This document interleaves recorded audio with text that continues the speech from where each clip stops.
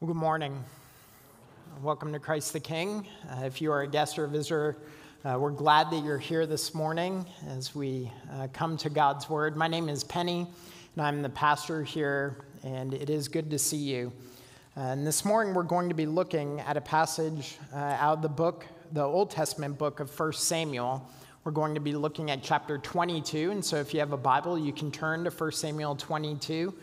You remember if you were here last week that we are returning to our study of 1 Samuel. We started this study in the spring and took a little break during the summer months and now are returning to it, and we'll go until just before Advent season. But we'll be looking at 1 Samuel and this morning, chapter 22. And from last week, we know that David has been on the run, that David's life has been threatened. And because of this, he ran to the city of the priests, the city of Nob. But there he didn't find refuge. He didn't find safety. In fact, the threat of Saul extended even into that city. And so he ran from the city of Nob and he went to a city in the territory of the Philistines, his enemy. But even there, he couldn't find refuge. He couldn't find safety. So he runs again. And this morning, we see that he runs to a cave. He hides amongst the rocks. David is going to remain in this cave for some time. He's going to continue to run. We know this.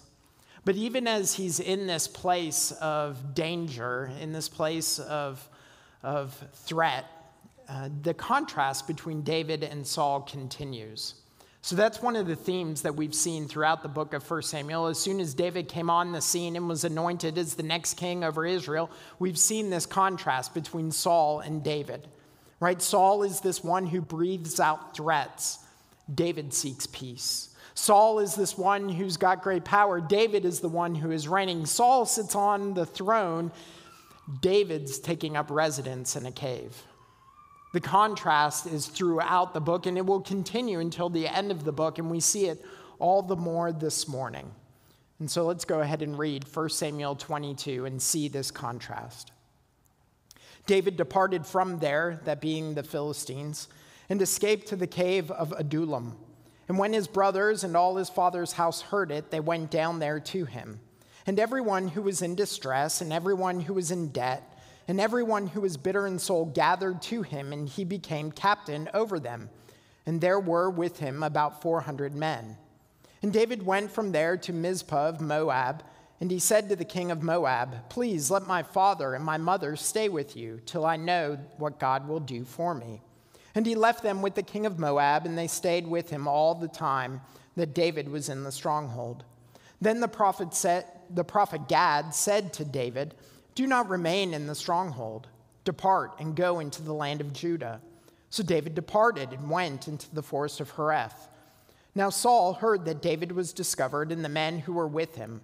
Saul was sitting at Gibeah under the tamarisk tree on the height, with his spear in his hand, and all his servants were standing about him. And Saul said to his servants who stood about him, "Hear now, people of Benjamin, Will the son of Jesse give every one of you fields and vineyards? Will he make you all commanders of thousands and commanders of hundreds, that all of you have conspired against me? No one discloses to me when my son makes a covenant with the son of Jesse. None of you is sorry for me or discloses to me that my son has stirred up my servant against me to lie in wait as at this day." Then answered Doeg the Edomite, who stood by the servants of Saul, "I saw the son of Jesse coming to Nob, to Ahimelech the son of Ahitub, and he inquired of the Lord for him and gave him provisions and gave him the sword of Goliath the Philistine." Then the king sent to summon Ahimelech the priest, the son of Ahitub, and all his father's house. The priests who were at Nob, and all of them came to the king. And Saul said, "Hear now, son of Ahitub." And he answered, "Here I am, my lord." And Saul said to him, "Why have you conspired against me, you and the son of Jesse, in that you have given him bread and a sword, and have inquired of God for him, so that he has risen against me to lie in wait, as at this day?" Then Ahimelech answered the king, "And who among all your servants is so faithful as David, who is the king's son-in-law and captain over your bodyguard, and honored in your house? Is today the first time that I have inquired of God for him? No. Let not the king impute anything to his servant, or to all the house of my father, for your servant has known nothing of all this, much or little. And the king said, You shall surely die, Ahimelech, you and all your father's house. And the king said to the guard who stood about him, Turn and kill the priests of the Lord, because their hand also is with David, and they knew that he fled and did not disclose it to me. But the servants of the king would not put out their hand to strike the priests of the Lord. Then the king said to Doeg, You turn and strike the priests. And Doeg the Edomite turned and struck down the priests. And he killed on that day 85 persons who wore the linen ephod. And Nob, the city of the priests, he put to the sword, both man and woman, child and infant, ox, donkey, and sheep, he put to the sword. But one of the sons of Ahimelech, the son of Ahitub, named Abiathar, escaped and fled after David. And Abiathar told David that Saul had killed the priests of the Lord. And David said to Abiathar, I knew on that day when Doeg the Edomite was there, that he would surely tell Saul, I have occasioned the death of all the persons of your father's house. Stay with me. Do not be afraid, for he who seeks my life seeks your life. With me you shall be in safekeeping. Friends, this is the word of the Lord. Thanks be to God. Let me pray for us. Heavenly Father, we thank you for your word. And as we come to it, we acknowledge that we need your help. I need your help so that my words would be clear. We need your help so that our minds would be attentive. We need your help so that we would know what it means to follow you, to honor you, to live by your word. And so we ask now that as we come to your word, that you would help us, that you would be gracious to us, and that you would be with us. And we pray in Christ's name. Amen. Well, I remember the first time I saw Gladiator, the movie.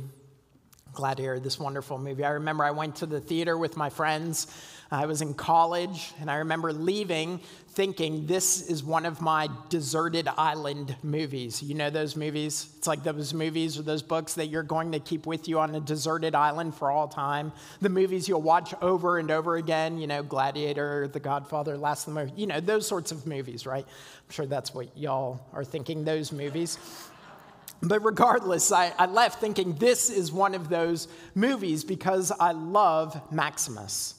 I love Maximus, right? This incredible story about this general Maximus. He's a Roman general, and he is this one who becomes a slave, a gladiator. But the slave and gladiator, he rises up and he challenges the emperor and his immorality. Right? He challenges his claim to power, this false claim to power. It's a wonderful story. And you love Maximus because Maximus is a great leader. He's a great soldier. He's a great man of honor. But as you watch it, you don't just love Maximus, you despise Commodus. Commodus is the complete antithesis to Maximus. Commodus is the son of the emperor, and he is squirrely. And he's immoral, and he's hungry for power. Commodus only cares about Commodus. And it's that selfish drive, that concern for self that plays out in the movie. It motivates him to kill his father, the emperor, to take the throne for his own, to condemn Rome's greatest general, and to surround himself with yes men. It's this selfishness that drives him to try to manipulate his sister. Commodus is about Commodus. Commodus is only looking out for number one. He's only concerned for himself. And in our passage, that's exactly what Saul is doing. It's exactly what Saul is doing. Saul is only looking out for himself. Saul is only concerned with number one. And we see this playing out through the way that he tries to manipulate the people. Did you see it in verses 6 through 8? Saul heard that David was discovered and the men who were with him. And Saul said to his servants who stood about him, Hear now, people of Benjamin. Will the son of Jesse give every one of you fields and vineyards? Will he make you all commanders of thousands and commanders of hundreds, that all of you have conspired against me? No one discloses to me when my son makes a covenant with the son of Jesse. None of you is sorry for me or discloses to me that my son has stirred up my servant against me to lie in wait, as at this day." So you hear what's going on. Saul has realized where David is. He's gotten wind that he's still alive. And so he goes to the men who are surrounding him, but he goes specifically to the Benjaminites, which makes sense because Saul was from the tribe of Benjamin. And so he appeals to his kindred. But do you notice that he doesn't try to lead them? He doesn't try to inspire them. He doesn't try to motivate them. What he tries to do is bribe them. He tries to manipulate them, right? He offers them wealth and power. He asks, will the son of Jesse, that's David, will David give every one of you fields and vineyards? Will he make you commanders of thousands and commanders of hundreds? And the answer to the rhetorical question is a resounding no. David won't do those things for you, but I will. That's the implication. You should have my back. You should have my support. You should go and tell me where David is because I'm the one who can give you wealth. I'm the one who can give you power.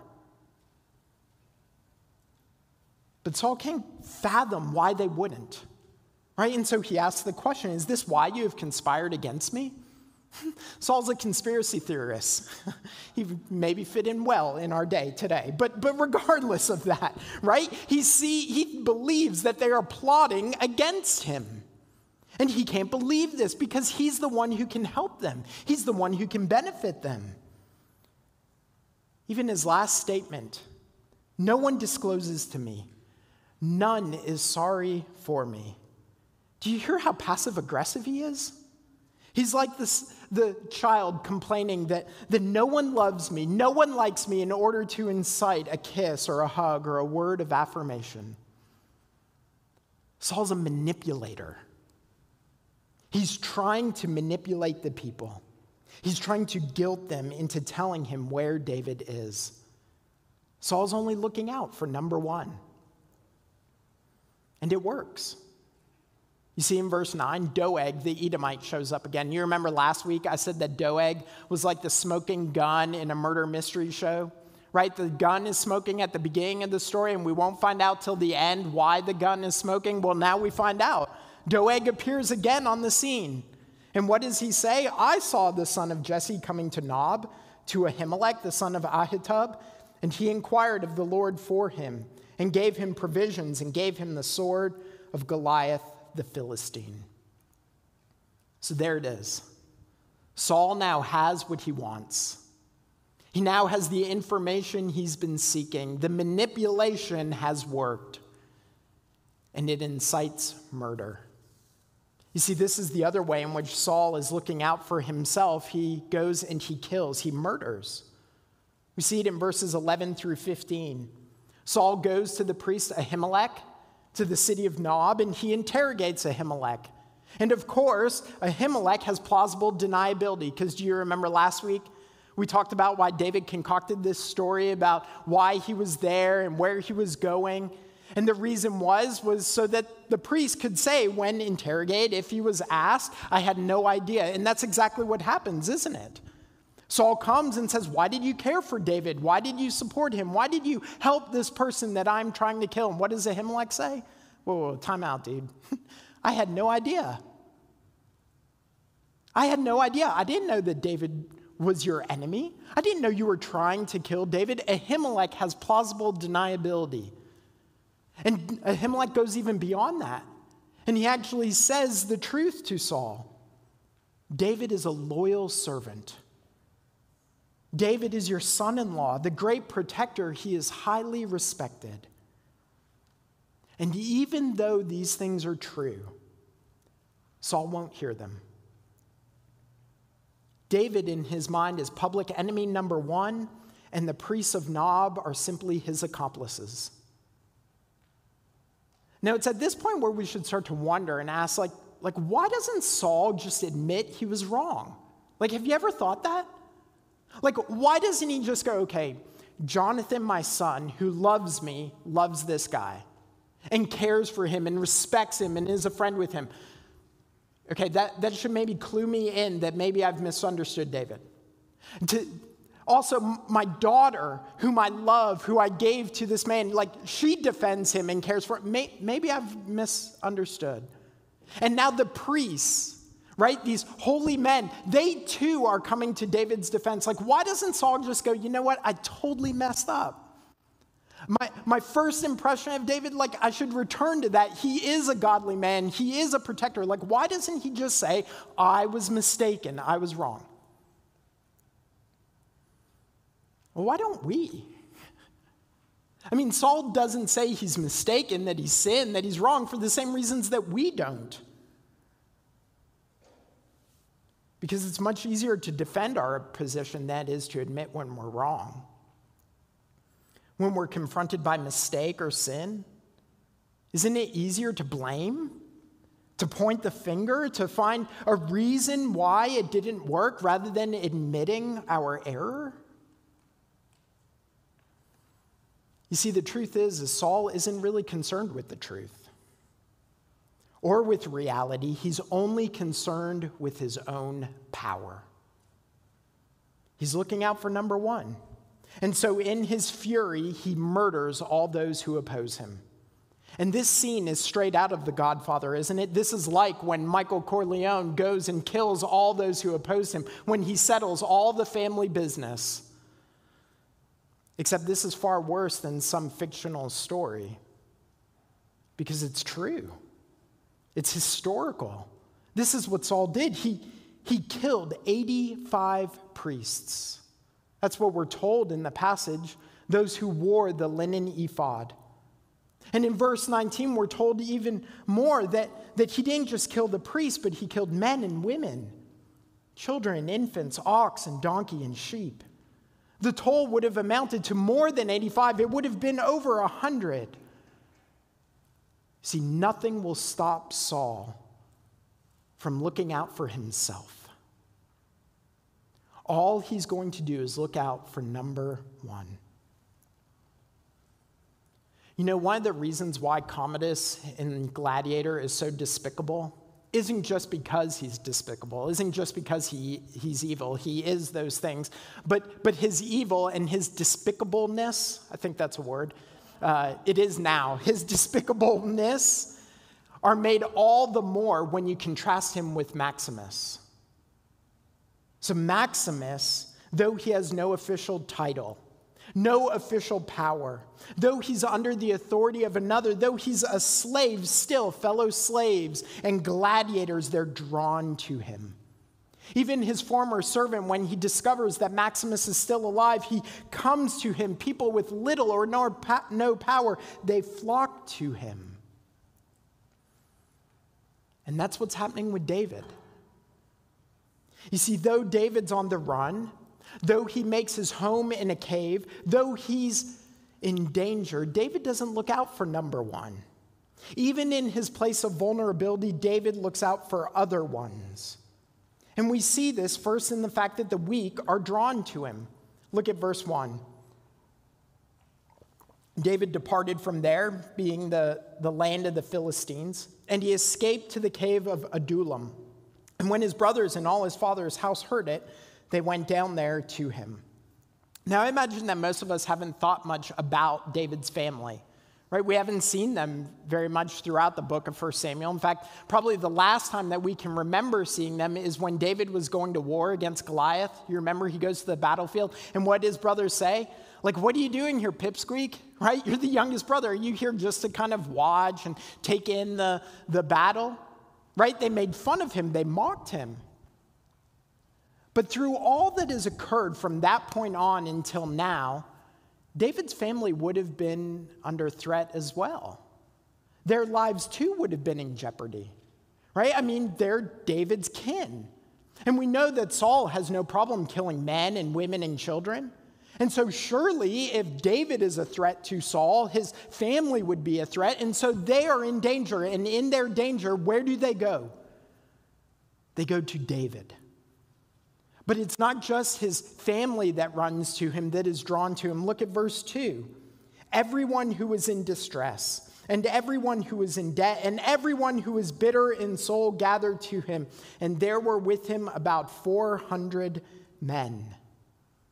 David's not building an army here, right? Because if you were to build an army, these aren't the people you'd build it around anyway, right? People who are distressed, who are in debt, who are bitter of soul, like those don't sound like warriors to me.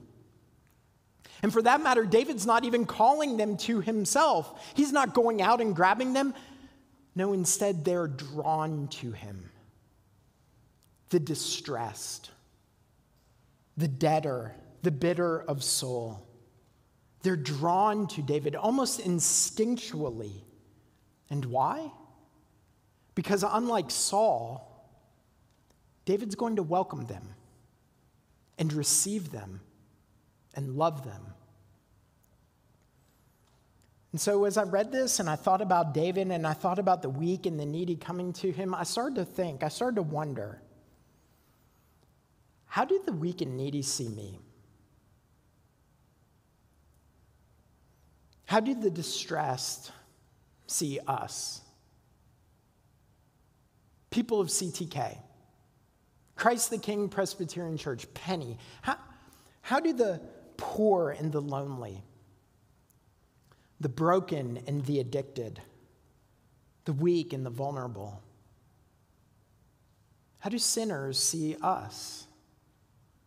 Are we the kind of people, am I the kind of person that the needy are drawn to?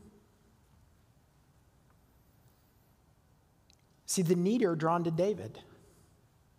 What they see in him is not just strength. They don't just see the future anointed king. What they see in him is someone who will give refuge. And that's what they find in David. They find refuge. You see, the weak are drawn to him, and the weak find refuge. And we see David protecting them, providing refuge in a couple of different ways. We see it in verse 3 first, when David takes his parents and he places them in the protection of the king of Moab. So David takes his family and he moves into this foreign land, right? He goes to the land, actually, of his kin. Because you remember, it's his great-grandmother or maybe great-great-grandmother. I can't remember which one, but Ruth, right, who's in the line of David, one of David's grandmothers along the way, was a Moabite.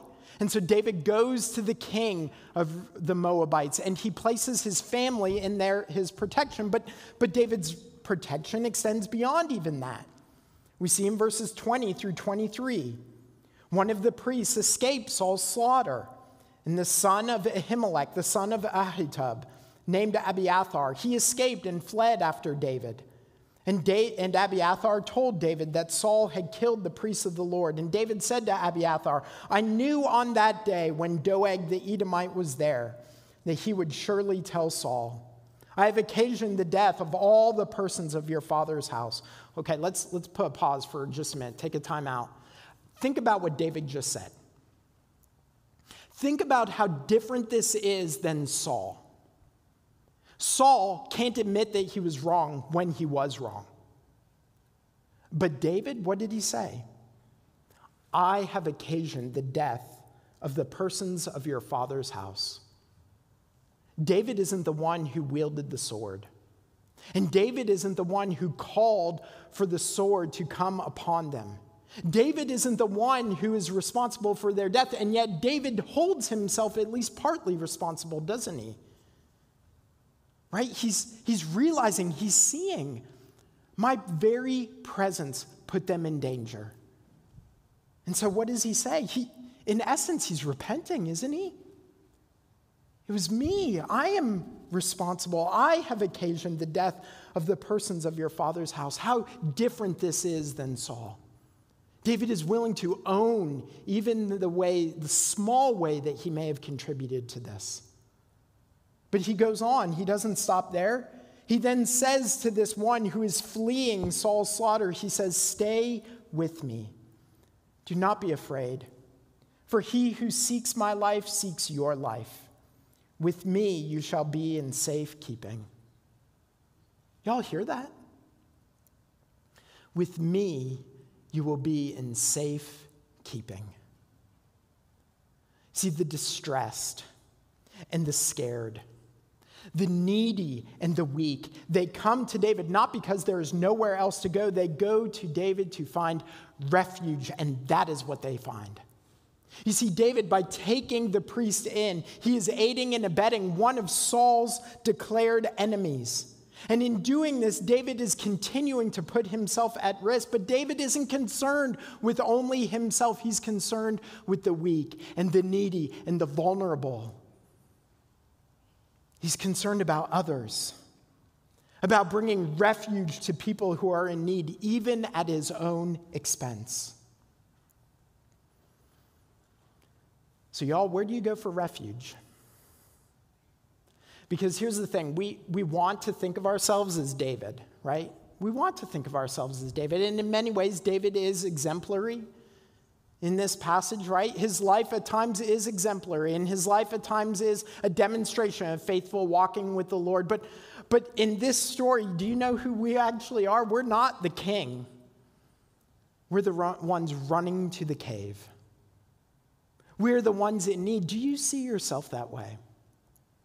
I mean, David himself saw himself that way. Do you remember last week I mentioned that in this season of David running that he wrote many psalms? And we actually looked at a couple of psalms, at least one psalm last week, but there's two more that come from him being in the cave. Psalms 142 and 57. And in these psalms, David says that his spirit faints, that he is in need of mercy. In Psalm 57, he cries out to the Lord. He says his soul is in the midst of lions, men whose teeth are spears and arrows, whose tongues are sharp swords. They are trying to bring about his demise. David, this one who attracted people, who sought to give them refuge, he himself is needy, and y'all, so are we. We too are the needy and the vulnerable and the weak and the broken and the sinner. So where do you go for refuge? Where do you flee? Where do you run? Well, we too are to go to a cave. We too go to the cave, but what we find is not a king on the run. Instead, what we find is an empty tomb. An empty tomb that points to a triumphant king. Y'all, that is where we run to. That is where we run to. We run to the king who is of the line of David, the king who comes after David, the king who is David's greater son. We run to him because he is the one who welcomes those in distress, and he welcomes those in debt and those bitter of soul. He welcomes the tax collector and the prostitute, and he welcomes sinners like me. He welcomes sinners like you. And he welcomes us so that we would find refuge and turn from our sin. Friends, we run to Jesus, who is the King, the person of refuge. And like David, he actually puts his life on the line for us, but he goes even beyond that, and he gives his life for us. Because he gave himself on the cross. And he did so not for his own good, but for ours, for mine and for yours. And so, friends, let us acknowledge that we are the needy. We are the vulnerable. We are the distressed and those full of sorrow. We are the sinners who are in need of refuge. And let us run to our King, who does not send us away, but welcomes us, who welcomes us and provides for us the refuge that we need. Amen. Let's pray. Heavenly Father, we do thank you that you have given your Son, our Lord Jesus, who is the greater Son of David, the King, who has gone to the cross and has given his life so that our sins would be forgiven. And so we pray that we would not run to the things of this world. We would not run to ourselves, but we would run to the empty tomb. We would run to the cross. We would run to Jesus, in whom we find refuge. So, Father, lead us in that way and give us the refuge that we need. Allow us to experience the peace and the mercy, the grace and the compassion that comes through our King, who has died and risen so that we would have life. And we pray this in Christ's name, and God's people said together, Amen.